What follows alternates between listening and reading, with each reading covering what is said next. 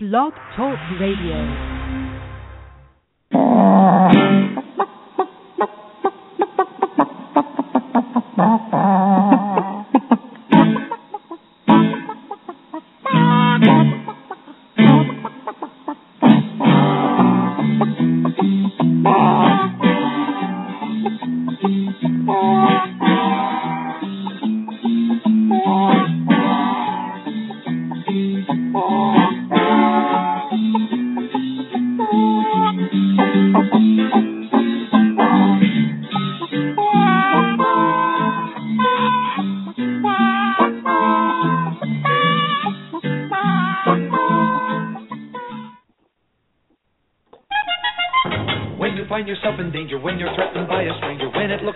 Take a licking.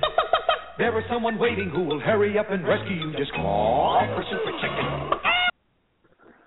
Welcome to the Backyard Poultry with the Chicken Whisperer Radio Show, brought to you by Kalmbach Feeds. My name is Andy Schneider, but most know me as the Chicken Whisperer, author of the Chicken Whisperer's Guide to Keeping Chickens, National Spokesperson for the USDA Biosecurity for Birds program, and editor-in-chief of Chicken Whisperer magazine. Each week, we welcome experts in their field to share their knowledge about different topics, including backyard poultry, show poultry, heritage poultry, gardening, cooking, and, of course, living a self-sufficient lifestyle. Be sure to visit us online at chickenwhisperer.com, where you can follow us on Twitter, become a fan on Facebook, and subscribe to the totally free digital edition of Chicken Whisperer magazine. Once again, I would like to thank all of you for tuning in today to Backyard Poultry with the Chicken Whisperer, brought to you by Kalmbach Feeds. At Kalmbach Feeds, our layer pellets and crumbles are all natural, antibiotic-free with no animal byproducts. Formulated just for laying hens, our feed is fortified with essential amino acids and calcium to ensure maximum production of nutritious, tasty, strong-shelled eggs. From our family to yours, feed your hens the way nature intended. Pure, wholesome goodness. Kalmbach Feeds. Find a dealer at kalmbachfeeds.com. That's Kalmbach feeds.com. Or order your layer pellets and crumbles today on Amazon.com. Kalmbach Feeds is a proud sponsor of the Chicken Whisperer. When you need an incubator, think Brincy, the incubation specialist. Brincy has been a world-leading manufacturer of incubators for over 30 years. Incubators from 7 to 380 eggs with high-quality electronic and digital controls, including precise humidity control and programmable egg turning, all at surprisingly affordable prices. Visit them online at Brincy.com. Brincy spelled B-R-I-N-S-E-A. That's Brincy.com or call 1-888-667-7009. Enter the coupon code WHISPER at checkout and save 10% on their incubators, brooders, egg candlers, and other incubation accessories. When you need an incubator, think Brincy. Technology you can trust. Introducing the Bright Tap Chick Feeder, the cleaner feeder that grows with your flock. The Bright Tap feeder is designed with a unique shield that prevents chicks from standing on the feed tray and pooping into their food. The shield keeps the feed clean, so you spend less time cleaning the feeder.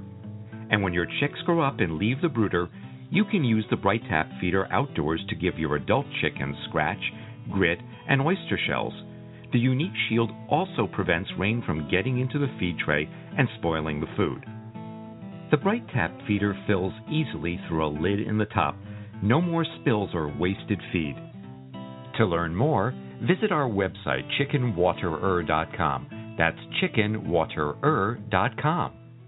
Cackle Hatchery is a third-generation, family-owned and operated hatchery. They offer over 193 varieties of poultry shipped directly from their facility in Missouri. It's their mission to enhance your life by providing you with quality poultry for showing, meat, enjoyment, eggs, and pets. They specialize in hatching purebred poultry and shipping day-old chicks right to your local post office since 1936. 4-H and FFA youth poultry clubs get a 10% discount. check out their website, cacklehatchery.com, for posted weekly specials and discounts. That's cacklehatchery.com. Give the chicken fountain a try. It's clean water by design. It's a new way to water your flock. Chickens to turkeys to ducks to peacocks. Nothing to lose, so start today. Not a mixture water the easy way. Learn more now, you can't go wrong. ChickenFountain.com. Ideal Poultry has been a family-owned and operated business since 1937. Their business is built on customer service and quality poultry, from rare white and brown egg layers to broilers, ducks, turkeys, and bantams.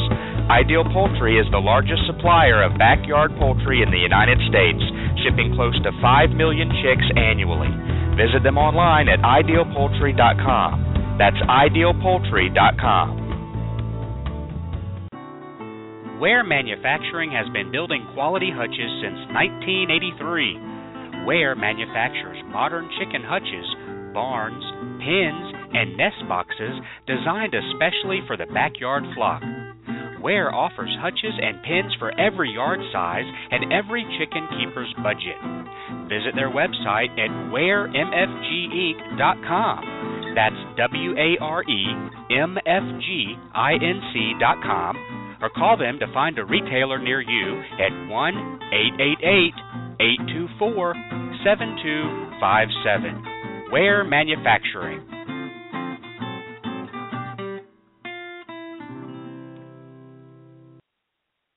Hi, I'm country music artist Nathan Osmond, and you're listening to Backyard Poultry with the Chicken Whisperer. And the mighty bird against prejudice continues his fight for law and order.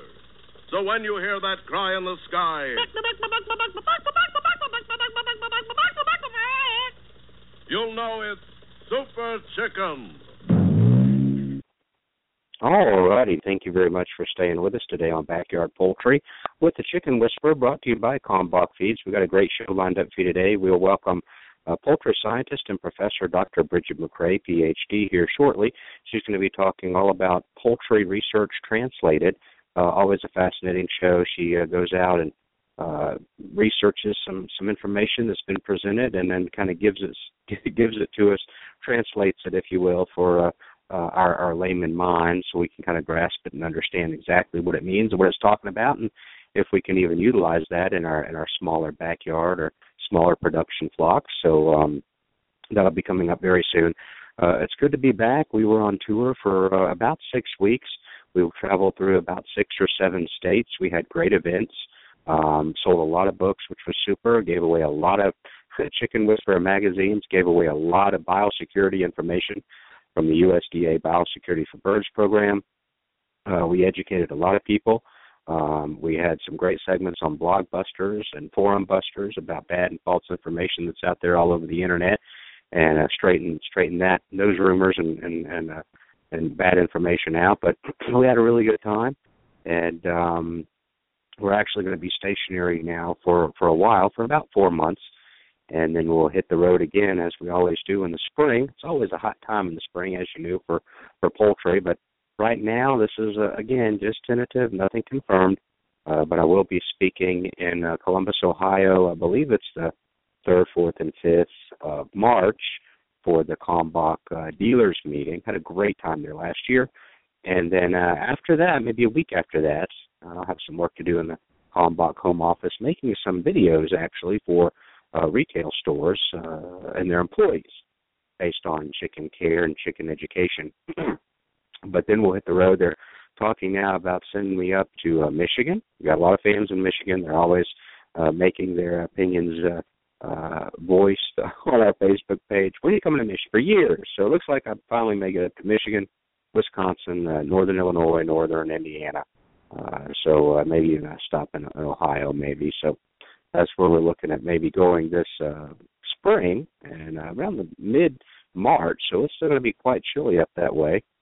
Just hope I don't run into any snow. You never know, because it's late, really moist late spring snowstorm, so we'll just have to see what happens. It probably won't be as challenging, I hope, knock on wood, as running from tornadoes, and we toured through Tornado Alley a couple of years ago. But hey, that's always fun and always a challenge. But don't want to be anywhere near Tornado Alley in the spring. I just go ahead and throw that out there. Want to send a quick shout out, as I do, to all the homeschoolers that tune in live to this show and incorporate this with their daily curriculum. All the over-the-road truck drivers, let me tell you, I've seen plenty of you guys out there, and thanks for tuning in and downloading the show and listening when you can. I know we hear from some of you guys via email that you listen to try to stay awake in the rig, so keep the rubber on the road. And all the stores that stream this live for their customers, we appreciate you doing that. And, of course, our live and archive listeners, thousands of you that tune into the show because you demand science-based, fact-based study information for your backyard flock, to keep a healthy backyard flock. So we thank you for joining us. Gonna really get back into the routine over the next 4 months or so.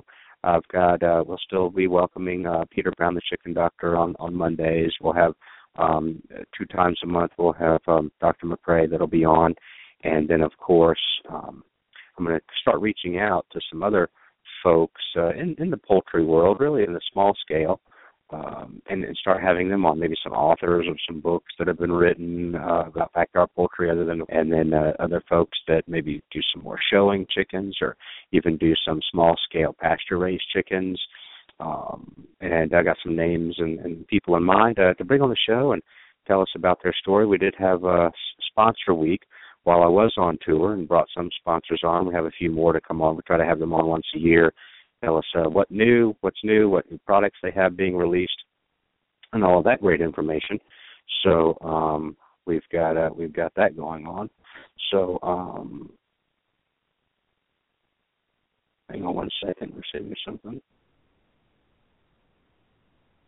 Okay. Anyway, let me see if I've gotten any text messages from. There we go. Perfect. Interesting.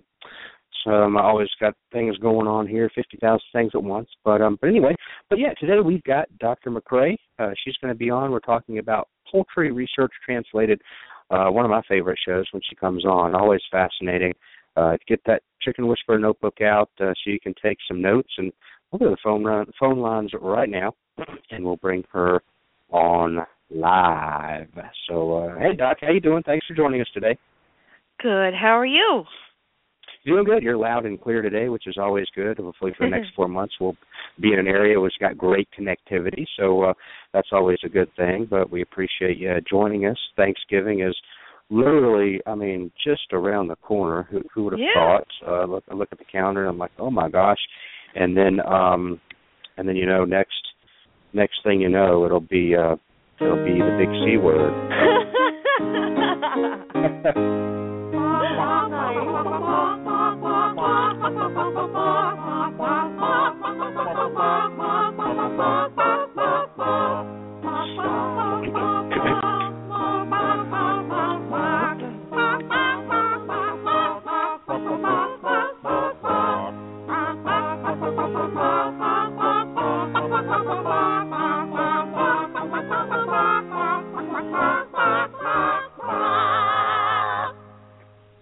And like I said, just before we know it, it'll be Christmas.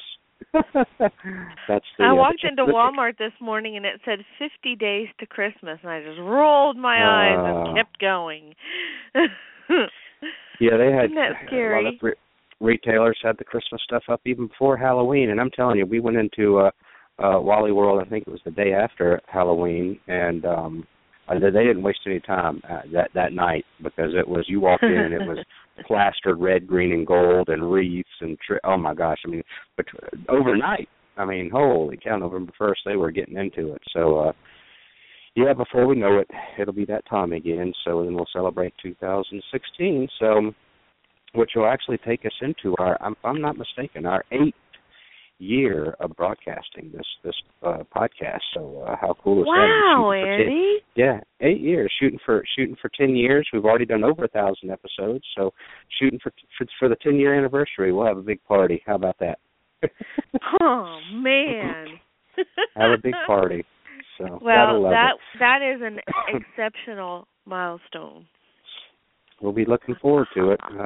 What do they say? God willing, and the creeks don't rise. I'll be there for it. So we'll see what happens. You never know. This is one of my favorite episodes, talking about the poultry science translated and poultry research translated, because you always come up with some really interesting things. And some of it will apply to backyard, and some of it won't. But it's still fascinating nonetheless to hear some of the stuff that these brainiacs have figured out, or wanted to figure out, or thought they needed to figure out, or student projects that are published. Yeah, absolutely. They love that. What a great success for them too. They got to be proud of that too. Well, the first one I picked because it was just one of those titles that I came across, and I immediately came to a screeching halt, and I was like, cool! Random, but cool! It's not often that happens, and whenever I find one of those, I often realize that's going to be the same thing that tickles the fancy of some of your listeners. Now, there are some research projects that haven't been published, but are almost going to be published. So I'll have some really fun ones for you next time we do this, Andy. They should be out in publication by then. I reviewed them, but I can't talk about them because they're not published yet. But there are researchers out there who are beginning to do some way cool, totally awesome research with some rare breeds of chickens. So I think finally, Andy, the research community is heeding the call of the small flock owner, saying, hey, all that commercial chicken stuff, that's nice, but that's not what I work with, or that's not what I'm going to make profit from. What about what I need and what I use? And so some of the smaller universities are actually responding to that.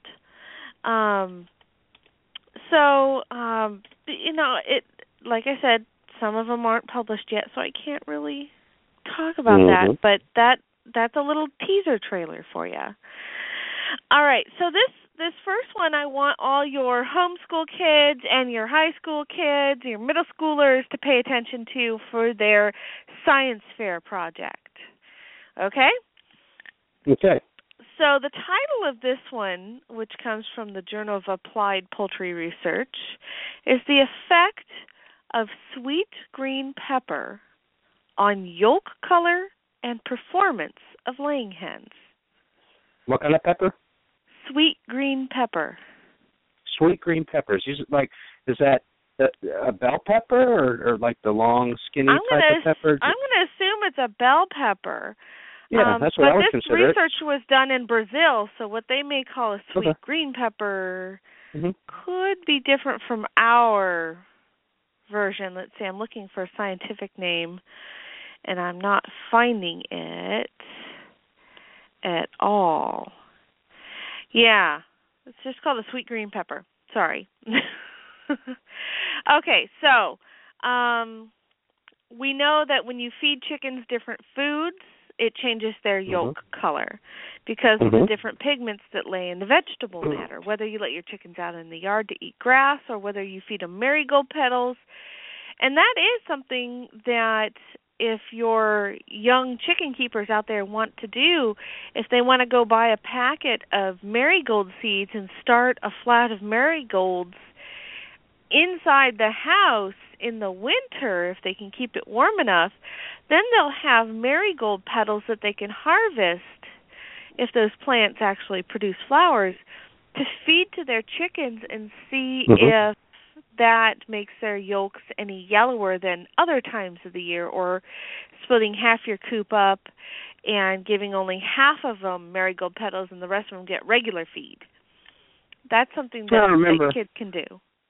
I remember back in the day that I think it was, I don't know if they're still doing it in practice, but I remember back in the day, I think it was Purdue, over in your neck of the woods, was doing the commercials with fed marigold blooms to, and for color, the wonderful chicken that they were producing, blah, blah, blah. So I know that's... nice yellow bird. Yep, absolutely. That people want to see in that store all wrapped up. They still do that. I didn't know if they still do that. Okay. And at Purdue, and, other places have picked up on it, but, I figure that most of your listeners are more egg-related, So they can do these kinds of experiments with greens. You know, if you've never given your chicken maybe chopped up greens, you could do that. You got to make sure it's small so they don't choke on it, and got to make sure that whatever you give them isn't gonna, go moldy and cause a problem in the coop. So, what this particular group did, I don't know why they chose sweet green pepper. That was never really made all that clear. But they were responding to the need for the use of more natural pigments. And what they did is they got single comb white leghorn chickens that were 73 weeks old. They were laying, and put them in cages because this is a research trial. And they had 4 treatments. Okay? The first treatment was the regular diet, the control. No added sweet green pepper. Then the second treatment added sweet green pepper and at a ratio, at 75 parts per million. So they dried the pepper and pulverized it into a powder and added it to the diet. Okay? Okay, does it say that they added it to, you can do that and add it right into the mixture that you heat up and make and compress a pellet with? Yeah. Does it get into that detail? Okay, so they just, got it. Okay. So we'll call that low sweet green pepper. Treatment 3 was medium sweet green pepper, and treatment 4 was high sweet green pepper. And, basically each chicken was fed individually, and there were, there were 9 pens with 4 birds in each pen for each treatment. So there were plenty of replications here, using a total of 144 single comb white leghorns. So there was plenty of replications to make sure that no measurement that they got was really due to a fluke. All right? And they fed them a balanced diet, and they did this for 16 weeks. So 4 months. Plenty of time to, if you were going to see any changes, you're going to ramp up any changes and for it to be noticed inside the birds. So eggs were collected every day at 7 a.m. or collected weekly at 7 a.m. All eggs were measured, so they were weighed. They had their specific gravity measured. They also looked at how much the birds were eating on a daily basis. They looked at each bird's what's called hen day egg production, so how many eggs she was laying every day, the egg's weight, the egg mass, and the feed conversion per dozen. That's how you measure feed efficiency in laying hens. Is not how much feed it takes to grow the bird, because that's not the goal. It's how much feed it takes to produce a dozen eggs. So that's called feed conversion per dozen. They also looked at the albumin height, the specific gravity, Hall unit, yolk weight, albumin weight, percent yolk, percent albumin, and the yolk color. They also used something called a colorimeter, which takes a photograph of the egg yolk and measures it using a specific measurement device and software program. It looks for the lightness of the yolk color, the redness of the yolk color, and the yellowness of the yolk color. That same device, the colorimeter, can actually measure the color of all kinds of different things, like, say, breast meat color, skin color, all that good stuff. All right. So, what did they find out? Well, there wasn't all that much difference. However, they found that you did get a change in the yolk color, change in the yolk redness. If you added sweet green pepper to the diets, you increase the percent of the yolk. Okay. And so bigger yolks. Well, not necessarily. Well, it did. Okay. It did increase the yolk percentage, but it also indicated that if you gave them the high levels of sweet green pepper, it decreased the egg weight. So too high, bad. So if you give them low or medium levels, it's okay. You didn't get really much change in specific gravity, albumin height, whole unit yolk weight, albumin weight, albumin percentage, and the yellowness of the yolk. But you did see some other changes.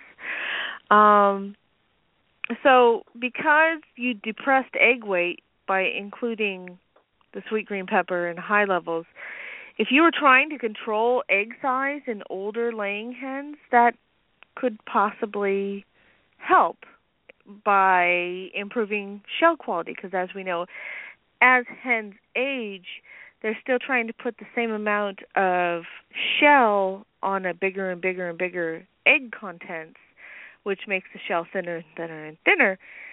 And if you're seeing a problem with shell quality, you might try adding this, and it'll help control egg size in your older flock. Interesting, huh? Yeah. So, also, clearly, specialty markets, folks who want a different colored egg yolk, they met those needs. So it's an interesting way to, I liked their interesting interpretation of how, yes, you depressed egg weight, but you might be able to use that to your advantage in some aspect of managing the birds. Mm-hmm. So I was looking at the data, and I looked at the basal diet, or I'm sorry, not the basal diet, the control diet, and they had an average Roche color of 7.2. When you bumped it up to the low levels of sweet green pepper, it was at 7.7.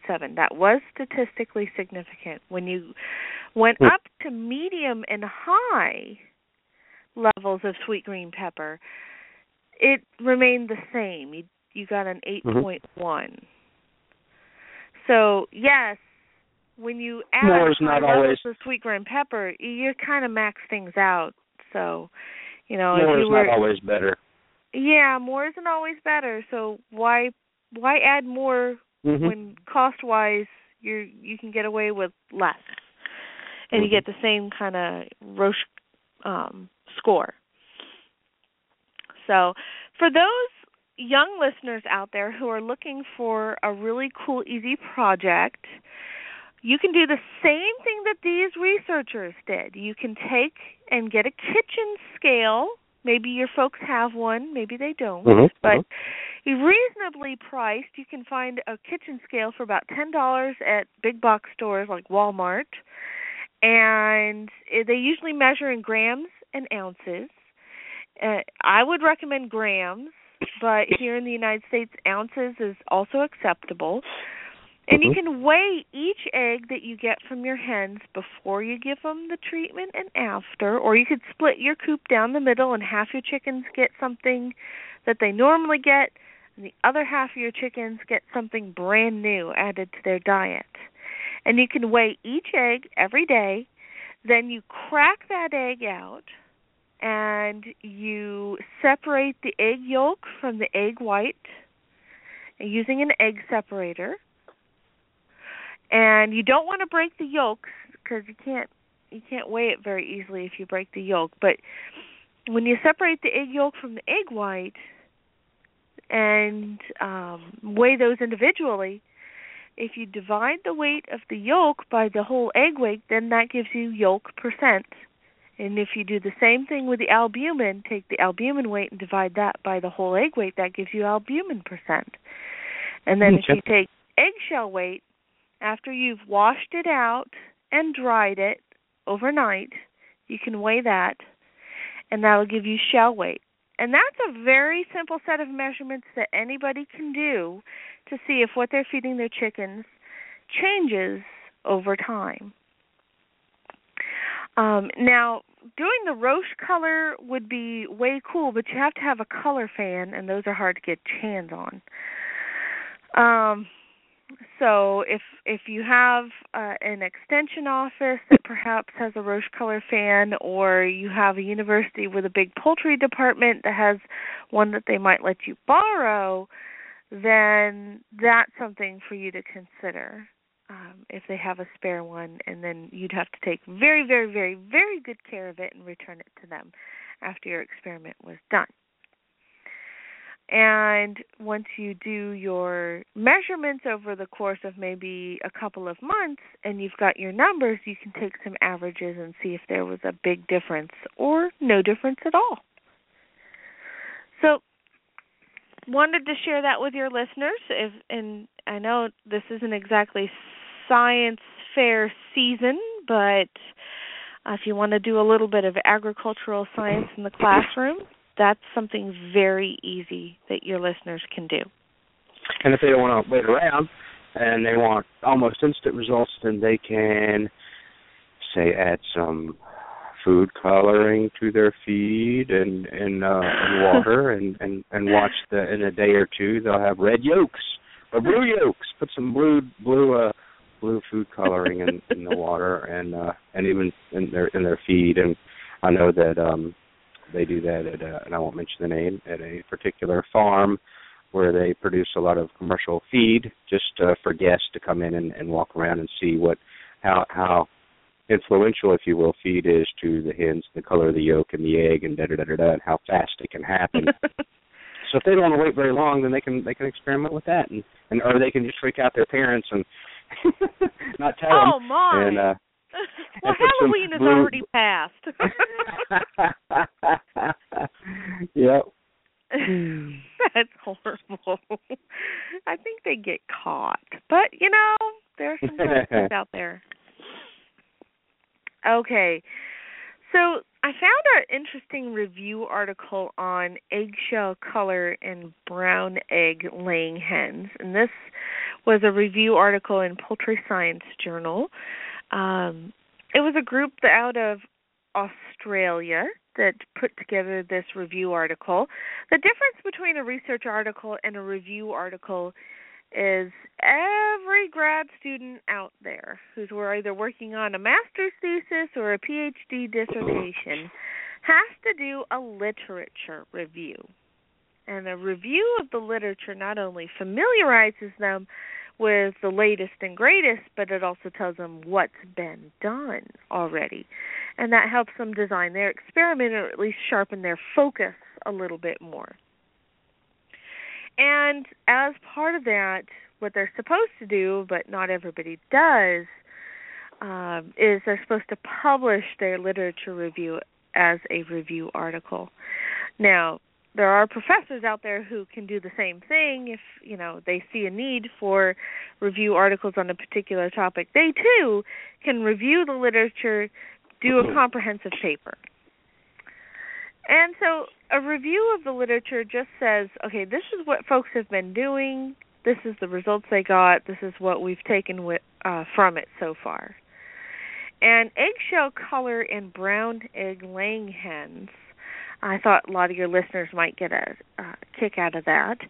They reviewed the literature, and they indicated that the major pigment found in eggshells of brown egg-laying hens is called protoporphyrin 9, Roman numeral 9. Okay. But there's other traces of pigments there. Biliverdin, zinc chelates are there, and we all know that pigment is put on to the egg in the shell gland, which is in the oviduct. Protoporphyrin 9, it has a pathway that's defined, but we still don't quite know. A little bit, it's still a little bit of a mystery. The pigment how it's synthesized in the shell gland of the hen is still, we don't quite know. So, young poultry scientists out there, away you go. Maybe you'll answer that question in my lifetime, and I'll have an answer. And so will Andy. Yeah. All right, the pigment is put onto the eggshell layers, including the shell membranes. So if you crack open a brown egg, you will see brown all the way through to the shell membranes. And recently, the genes that were associated with pigment synthesis have been identified, but the genetic control of the synthesis and how it's put in, deposited in the commercial laying hen is not really understood. So again, there's room for more information. Brown color on the shell is a shell quality parameter, and consumer preference tends to be, at least in my area, people think it is much more natural or healthy. They're better. So it's still an important factor. There are some things that can affect it. The extent of deposition is influenced by a lot of factors, like the housing system. Who knew that if you keep chickens in a chicken cage versus out in the pasture, you can change the amount of brown that the chicken puts on its egg? The age of the hen, clearly. The strain that you purchase, that seems obvious. Diet, stressors. If a bird's stressed out, they may not produce as brown of an egg as you're looking for. And, of course, we all know that certain diseases certain diseases can affect overall shell strength as well as shell color, like infectious bronchitis. So if you get a wrinkly egg, sometimes that may be your first indication that you have a health problem in the flock. So, so many times you see on blogs and forums when they post different pictures of that. Oh yeah, that's perfectly normal, no problem, always happens, this, that, or the other. But there's a little bit more to it than just somebody on a blog saying, there can be. That's perfectly fine. Yeah, okay, good. So if you get a wrinkly shelled egg, sometimes that means that you've got a problem and you are completely unaware. And your birds need help and you don't know it. Sometimes, not every time. So that's why your responsibility is to do due diligence. All right. I found an older article that I thought some of your listeners would get a kick out of. And after I do this one, I figure you'll probably want to go to commercial break. So okay, sure. This one came out of the International Journal of Poultry Science. And it's about a decade old, but it was done in Japan. It's called Dehydrated Kitchen Waste as a Feedstuff for Laying Hens. Okay. So this group, they went to their local retirement home and collected kitchen waste. So scrapings of plate waste, unusable leftovers, kitchen prep waste. And they basically wanted to see how effective dehydrating that and feeding it to the chickens would be. So kitchen waste was blended and dried in a heater that was set at about 80 to 85 degrees Celsius. And when the actual kitchen waste itself reached a temperature of 60 to 65 degrees Celsius, then they took it out. They looked at the product that they were getting ready to feed it to the chickens. It was 12% moisture, 15% crude protein, 5% fat, 2% crude fiber, 5% ash, 2%, almost 3% calcium, and then very little of phosphorus and sodium. However, they did note that there was a high salt content in the food. And so they added it, they had the control diet. That was the first one.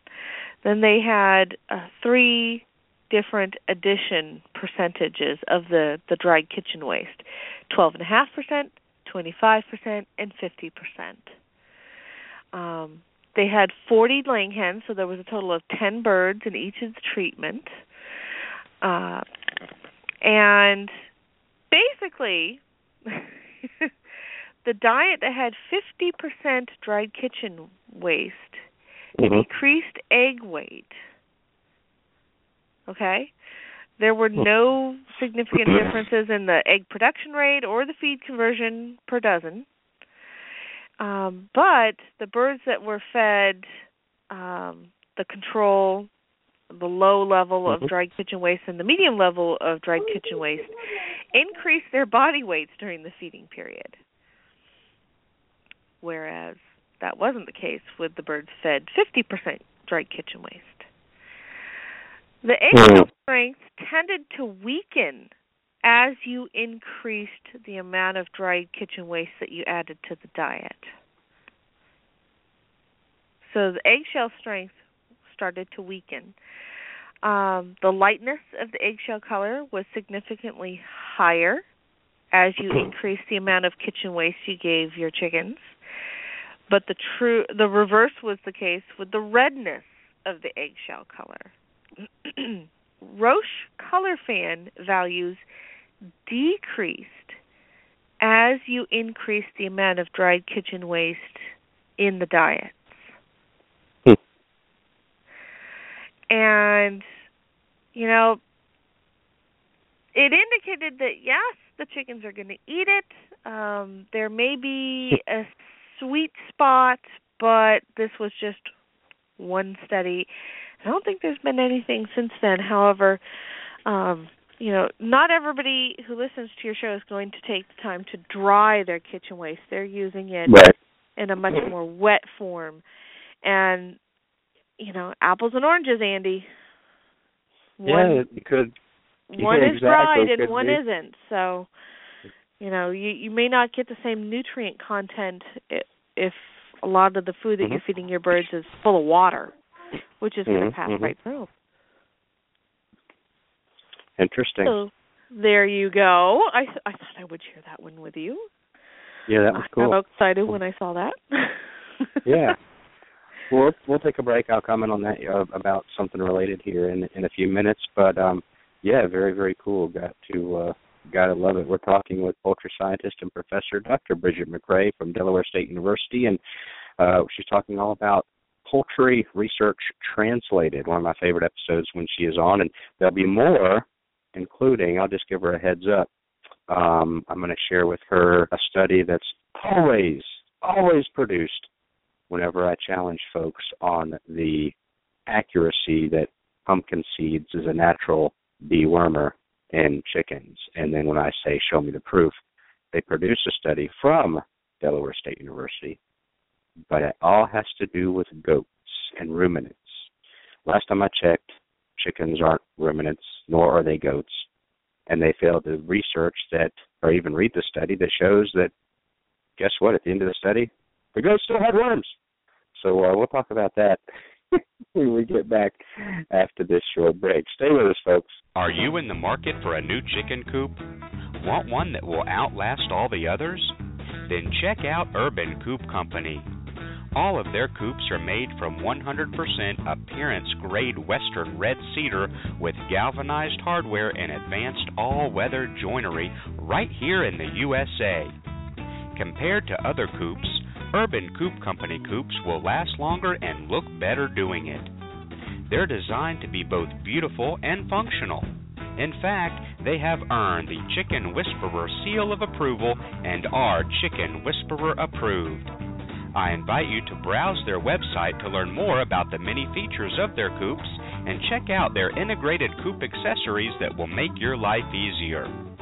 Urban Coop Company is a family-owned business located in Dripping Springs, Texas, USA. They are passionate about building great coops because they know you're passionate about your backyard chickens. Visit them online at urbancoopcompany.com. That's urbancoopcompany.com. Do you provide a heat source for your backyard chickens in the winter? In most cases, it's not necessary. But if you choose to provide a heat source for your backyard chickens, it's imperative to use a safe and effective heat source, and the only one I recommend is the Sweeter Heater. The Sweeter Heater is a safe, completely sealed, washable, non-breakable, energy-efficient, long-lasting, and reliable specific area heater that comes with a 3-year warranty. Ditch the dangerous heat lamp this season and invest in the only heater I recommend, the Sweeter Heater. Purchase the Sweeter Heater online at sweeterheater.com. That's sweeterheater.com. Since 1921, Stromberg's has been a family-owned and operated business, providing quality poultry and poultry supplies to their customers. Today, the Stromberg family offers over 200 different breeds of poultry, including chickens, waterfowl, and game birds. They also offer poultry supplies for the beginner or advanced poultry keeper. Stromberg should be on the top of your list when it comes time to order. Shop online at www.strombergschickens.com or call today at 1-800-720-1134. Remember, that's strombergschickens.com. Hey, it's the Chicken Whisperer. If you're in the market for a new incubator, then look no further than GQF. They have a great selection of tabletop and cabinet-style incubators at prices you can afford. I love my GQF Genesis Model 1588. It has a large picture window and an automatic thermostat, which makes for a better hatch every time. Go pick out your new incubator at gqfradio.com. That's gqfradio.com. Love Nest brings the natural goodness of herbs to you in your backyard with handcrafted organic blends for your backyard friends. Packaged in a resealable bag, 100% USDA certified organic, Love Nest blends come ready to sprinkle directly into the nesting or coop bedding and are completely natural and edible. There's Love Nest Chick Mix Blend, a gentle herb blend perfect for young chicks. Love Nest Layer Blend, designed to help support laying and soothe ruffled feathers. And Love Nest Critter Ritter Blend is naturally effective against those unwelcome guests such as lice, moths, and other pests. Ask for Love Nest at your favorite local feed store or visit them online at www.loveluv-nest.com and try Love Nest organic blends for your backyard friends today. Actually, in reality, I am Super Chicken.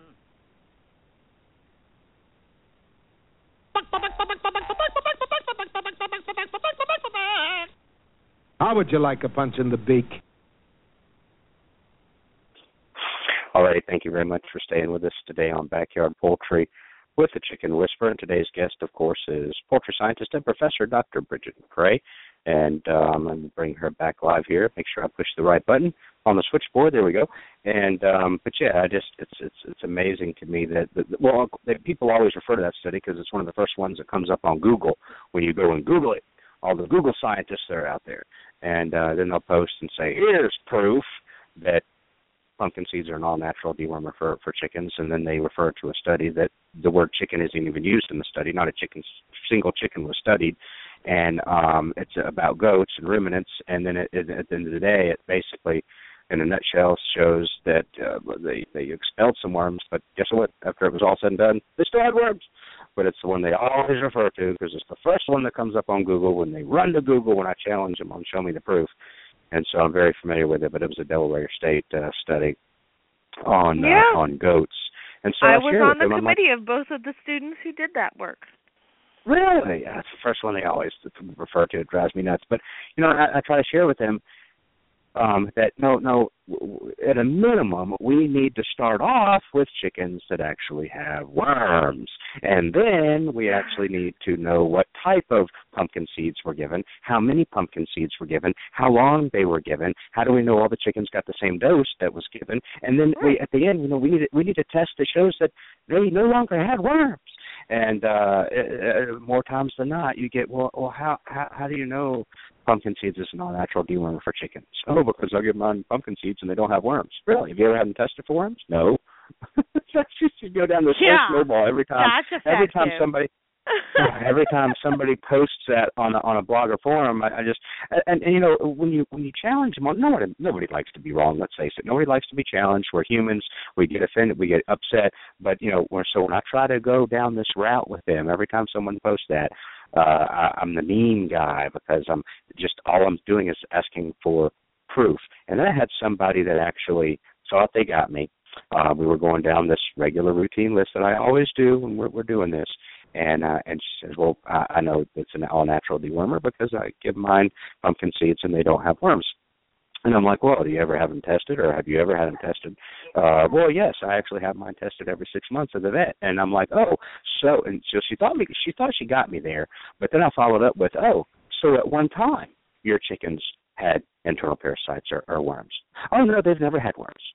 Well, then how do you know that because they have to have worms? So you try to go down that route, and then you just get labeled a Mr. Mean Man just because you're trying to, throw out this information to have them think, to have them, and even the newbies say, look, that's dangerous. When small flock owners don't want to think critically about things, then they're a danger to their flock at times, and sometimes they don't want to be hassled with having to think critically about their chickens, and then you kind of go, well, are you really doing right by your birds? Because you're not willing to go and make sure that everything that you're putting them into them is legit, and therefore, what if you shorten their lifespan because of your decision or your lack of decision, lack of critical analysis? So it's so frustrating. It's absolutely crazy. So, then they say, it's a preventative. Got any proof of that? Yeah. Nope. I'd like to see. So, How so? What biological mechanism is being activated in this prevention process? So that's great that you were involved in that goat study, because everybody, that's the first thing they throw up. I wasn't involved in the study. Although I did see just a ton of pumpkins sitting around at the farm. I kept asking the students, how you doing? They're like, we're sick of pumpkin seeds. I'm like, this is your project. And they're like, thanks, Dr. McCrea. I'm looking forward to your thesis. They're like, Good That's funny. Kids, though. Good work. Yeah, thanks to them. I'm in Google. That's the first one everybody posts. Thanks, Delaware State. Yeah. But they just, it's crazy. I don't know. But anyway, so let's carry on. Okay, so one or two more. We got a few. We're going to carry on here. You know how people absolutely adore their chickens and love to snuggle and huggle and kiss on their chickens, right? Yes. Well, I just thought I'd share a little tidbit of information with folks about the kind of mycological flora on chicken combs. So if you're going to huggle and cuddle on your chickens but not kiss their face but maybe their comb, well, let me tell you what you're putting on your lips. Num num nums. And if you have... And you know that this past spring, as you know, the CDC came out and, everybody kind of made fun And because it was really a catchy tagline, and everybody across all different aspects of media caught on to it and were printing it and says, CD warns not to be kissing your chickens. And everybody was just like, really? I have to be told this by the CDC? But those are a lot of folks that obviously aren't in the backyard poultry arena that know that for a lot of people they're no longer agriculture or food. Sure, they are strictly pets. You know who I'm talking about. My listeners know who I'm talking about. And oh no, and then of course I'm still going to kiss my chickens. Okay, fine, do what you want to do, but I've kissed my chickens for 20 years and nothing's ever happened. I'm fine. But tomorrow's another day. I'll quote, that's quoted from, let me look at my files, Dr. McCrea. And tomorrow's another day. Oh, sheesh. Well, but anyway, hey. I'll share with you what they found on chicken combs. Now, awesome. This study was done in Germany, so I'm taking you all around the world today. We did Brazil, we did Australia, we did Japan, now we're going to Europe. So they did a testing of a total of 500 combs in adult chickens. They looked at the combs clinically, and they looked at the combs mycologically. And mycology study. How many chickens were studied? 500. 500. 500 chicken combs. Yep. So, chickens came from 3 farms that had battery cages, 1 farm that had an aviary cage system, and 6 flocks that were maintained on a deep litter system, and 12 flocks that were kept on free outdoor range. Okay? So there's some good news here. 22 of the 500 chicken combs, so only about 4.4% were found to have clinical signs. Only non-specific lesions or mycosis.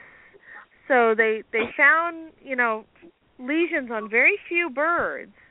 So they were looking for things like avian pox lesions, things associated with that particular disease and the inflammation and lesions and color changes that can occur with those. So only 22 out of the 500 had said lesions. Only 7 of the 22 altered combs that showed signs had positive mycology. They found some yeast in some of those cases, but in general it was Trichophyton terrestre, which, that was what was associated with those obvious lesions. Now, for the rest of them, when they swabbed chicken combs, they found a lot of different funguses.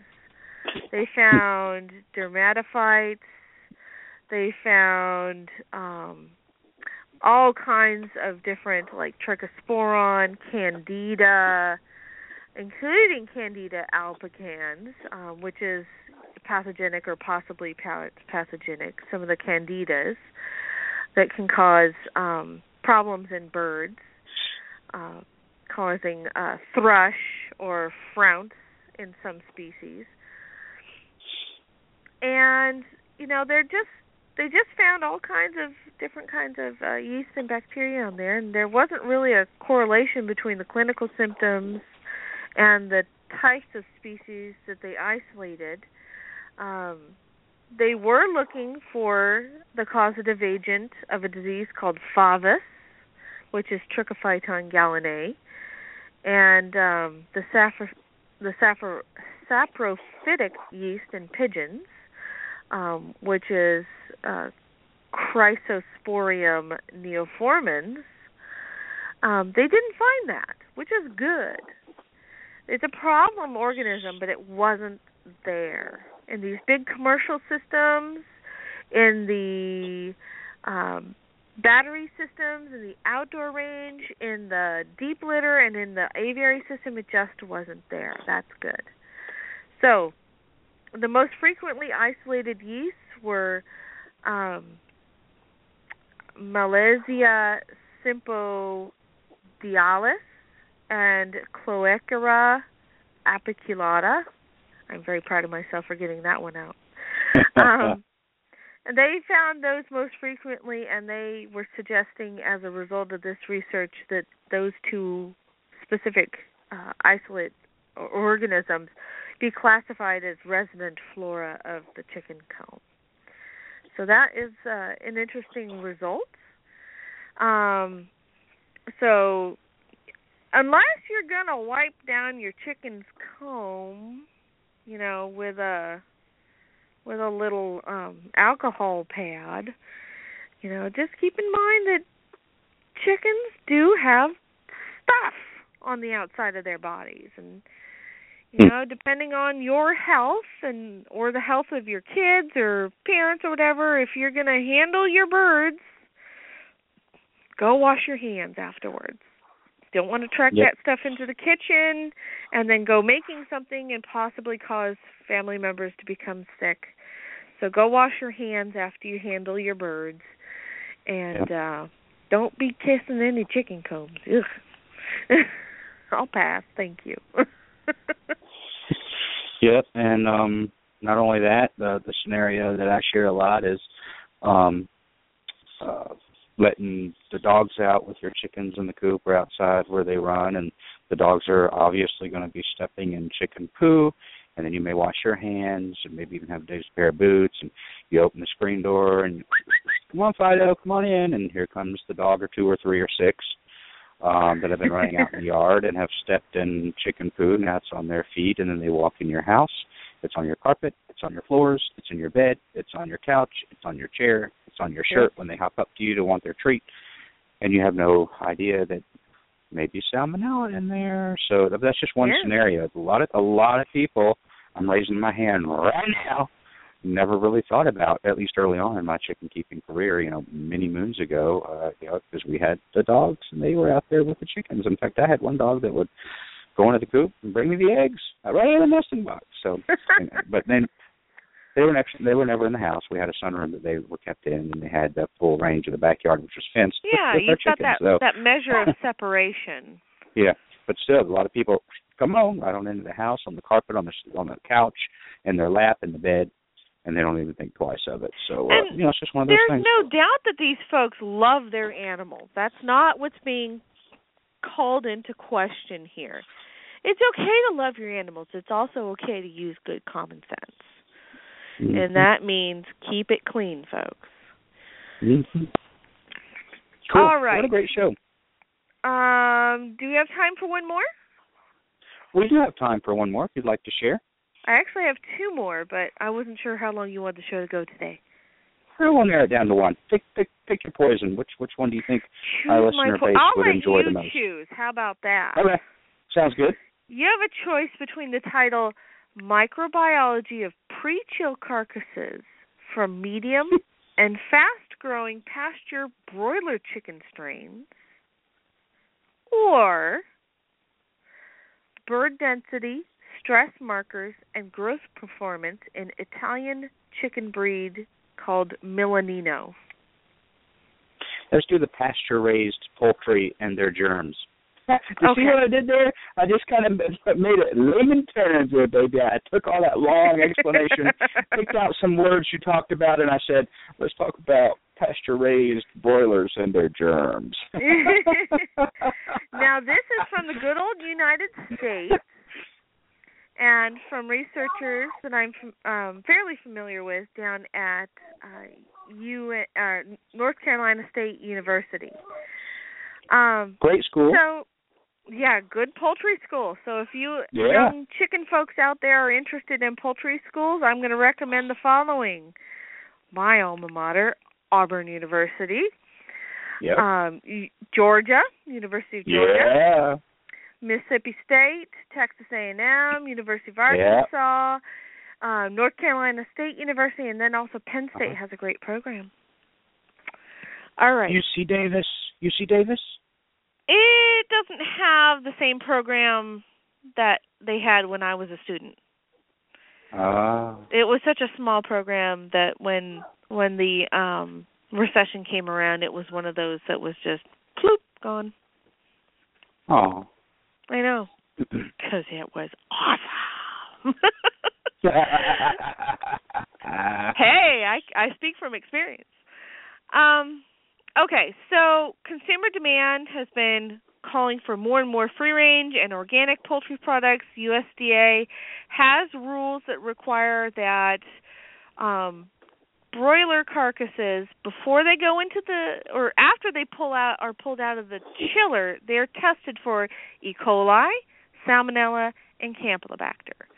And so, there's a lot of information on the Cornish cross, because that's what we tend to eat in the United States, but there's not as much information on the Freedom Ranger. So, you've got what commercial industry tends to use all the time, then you've got the Freedom Ranger, and you're kind of going, all right, what are people putting out on the pasture? Well, many times it's the Freedom Ranger. So, they wanted to compare the levels of total coliforms and E. coli on the two types of birds and see what the prevalence of Campylobacter and Salmonella is. So this looked at, they actually counted the number of coliforms and counted the number of E. coli, whereas they just determined if Campylobacter and Salmonella was there, yes or no. That's a prevalence study. So they did two trials. They used 40 Cornish crosses and 40 free-range broilers raised together on pasture with water and feed, so they were sharing similar pastures. And when they reached market weight, the birds were processed, and 20 carcasses before they went into the chiller for each strain were evaluated and counted the amount of bacteria. They also looked at the viscera of the bird. They opened up the birds and they took out the viscera or the guts, and they wanted to harvest certain sections of the gut that are known to carry Campylobacter, and they harvested those. Those were actually the ceca. So they had, for the mean count for coliforms, total coliforms and E. coli was 3.8 and 3.4. That was for the Freedom Rangers, and that was significantly lower than for the Cornish cross group. Yay! Everybody, round of applause. Yay! Okay. So the Salmonella prevalence on the carcasses was not different in trial 1 because of the strain, but the free-range strain had a significantly lower level of Salmonella, or prevalence of Salmonella, than the Cornish cross strain. However, that was 50% versus 100%, or 100%. And that was just in trial 2, okay? So Salmonella didn't disappear, but it was there less frequently. Yeah, that might point to the fact that Salmonella might be adapted to Cornish cross strains, which folks are going to say, see, that's why we want to raise Freedom Rangers. They keep the Salmonella away. Well, who says Salmonella isn't going to adapt? It's not a stupid bug. It's figured out a lot of stuff, and who knows what the future will bring. So, it didn't matter what strain they had, whether it was free range or Freedom Ranger or Cornish cross, the Campylobacter levels were just high, period. 95% for Freedom Rangers, 100% for Cornish crosses. So, folks who want to say that by raising their birds out on pasture, they're healthier, they have less bacteria, don't kid yourself. You can bring in bacteria, and if the bacteria's there, it's going to find a home and a niche in chickens, and you may still find it. So, one of the other things in trial 2, although the medium growing Freedom Ranger birds showed lower levels of total coliforms and E. coli and a lower prevalence of Salmonella, even when they were reared with the fast-growing Cornish cross, it's not known if this could have been due to an inherent ability of the Freedom Rangers to resist colonization or benefit from the benefit of longer life on the pasture. So, there's there's still some things to be figured out here, and what an exciting study. What fun they must have had doing this. Yeah, very, very interesting stuff. I picked a good one. You did. Good job, Andy. A good one. So awesome. Crispy Chick in the chat room said, "Hi, kids." So apparently they have woken up from nap. So apparently she could hear him in the background a little bit. So this is a family affair. So, but awesome show. Like I said, it's one of my favorites because we're all about science-based, fact-based, study-based information. And here it is. And here, do with it what you wish. And always fascinating information when you're on. It's nice to know that research is out there working for you, folks. Absolutely. And I know you won't be on here in a couple of weeks. You've got something going on, I think Poultry Lady. Yeah, I'm going to be at the National 4-H Poultry and Egg Conference. Sweet. So those of you who are from states that send teams, give them all your warm, fuzzy thoughts in a couple of weeks. On Thursday is the big day. I think that is the 19th of November. All these kids are going to be gathering from our 50 states, and they're going to be doing their best to bring home the gold. Hey, let me ask you this, because when traveling around the country, and I have the 4-Hers come up to my events, and FFA, but 4-H as well, and I ask them so many times, do y'all do avian bowl? And they're like, no. Or what's that? And so is it not every 4-H group is eligible Not to every participate? 4-H group does it. No? Yeah. Maybe they I was have like, someone wow. they're not as interested in it. You have to have a coach who's willing to coach them, and then you've got to have competitions to aim for. And if you don't have either one, well, shucks it's and not going to be avian bowl. Right. No, so I try to ask them if they do it, and if not, or if they give me that look like the empty shell, like, huh? No, avian bowl is not some. Yeah, avian bowl is not an entree at your local Chinese restaurant. It's a different bowl, avian bowl, and it's but yeah, and then they kind of get interested a little bit. I'm like, yeah, look it up. There's even a whole book about it, book with questions, a study guide, or curriculum. It's a manual. It's pretty amazing. It's amazing stuff. So, and I know some of your listeners have purchased the avian bowl manual just so they can add to the knowledge that they carry with them for the sake of their birds, and they love it. Yep, they love it. It's absolutely awesome. Well, we're going to miss you here actually in a couple of weeks because we've got you're supposed to be on the 19th, and then you're normally not here on 2, 3. No, wait a minute. Yeah, the 19th. 1, 2, 3, 4, and then of course we have Thanksgiving. We'll broadcast probably that week. Well, we may do a Monday or Tuesday, but so it'll be December. It'll be December 3rd when we have you back on. And if our folks will hang out for just a second, I will see exactly what our topic's I may be able to come on like on Monday or Tuesday and announce the results briefly from National. Cool. This is going to be a good one, December 3rd. How to groom your chicken.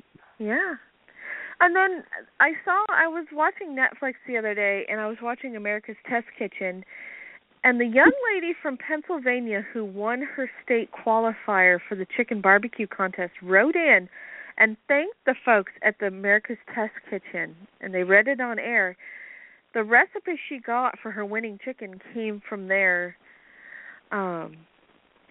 Cornell chicken recipe. And so if I'm lucky, I may sneak into the chicken barbecue room and see if I can't taste that chicken and see how good it is. I'll let you know if I can get in there.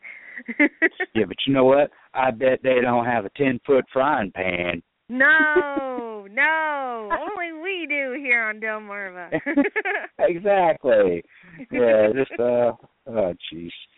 So hey, thanks for coming on. Always a pleasure, and we'll see you definitely on the 3rd, if not before. Enjoy, Andy. Great, thank you so much. Take care. Pictures of chickens on aprons are common across America, but picture a chicken wearing an apron and you'll probably get a good chuckle. Laugh if you must, but nothing protects hens better than the Hen Saver hen apron. Hen Saver hen aprons protect your hens from the damage caused by an overly affectionate rooster and may even provide protection from an unexpected hawk attack. Hen Savers come in several different sizes to fit both bantam and standard-sized hens and roosters.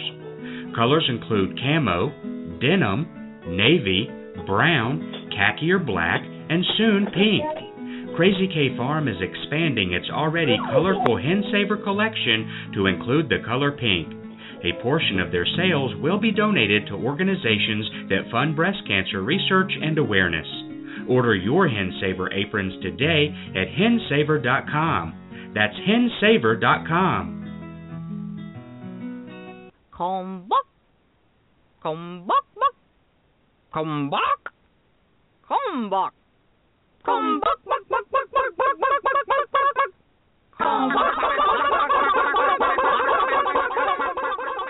From our family to yours, feed your chickens the way nature intended.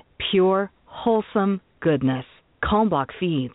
Visit our website at kalmbachfeeds.com. That's KALMBACH Feeds.com. Or order today on Amazon.com. Kalmbach Feeds is a proud sponsor of the Chicken Whisperer.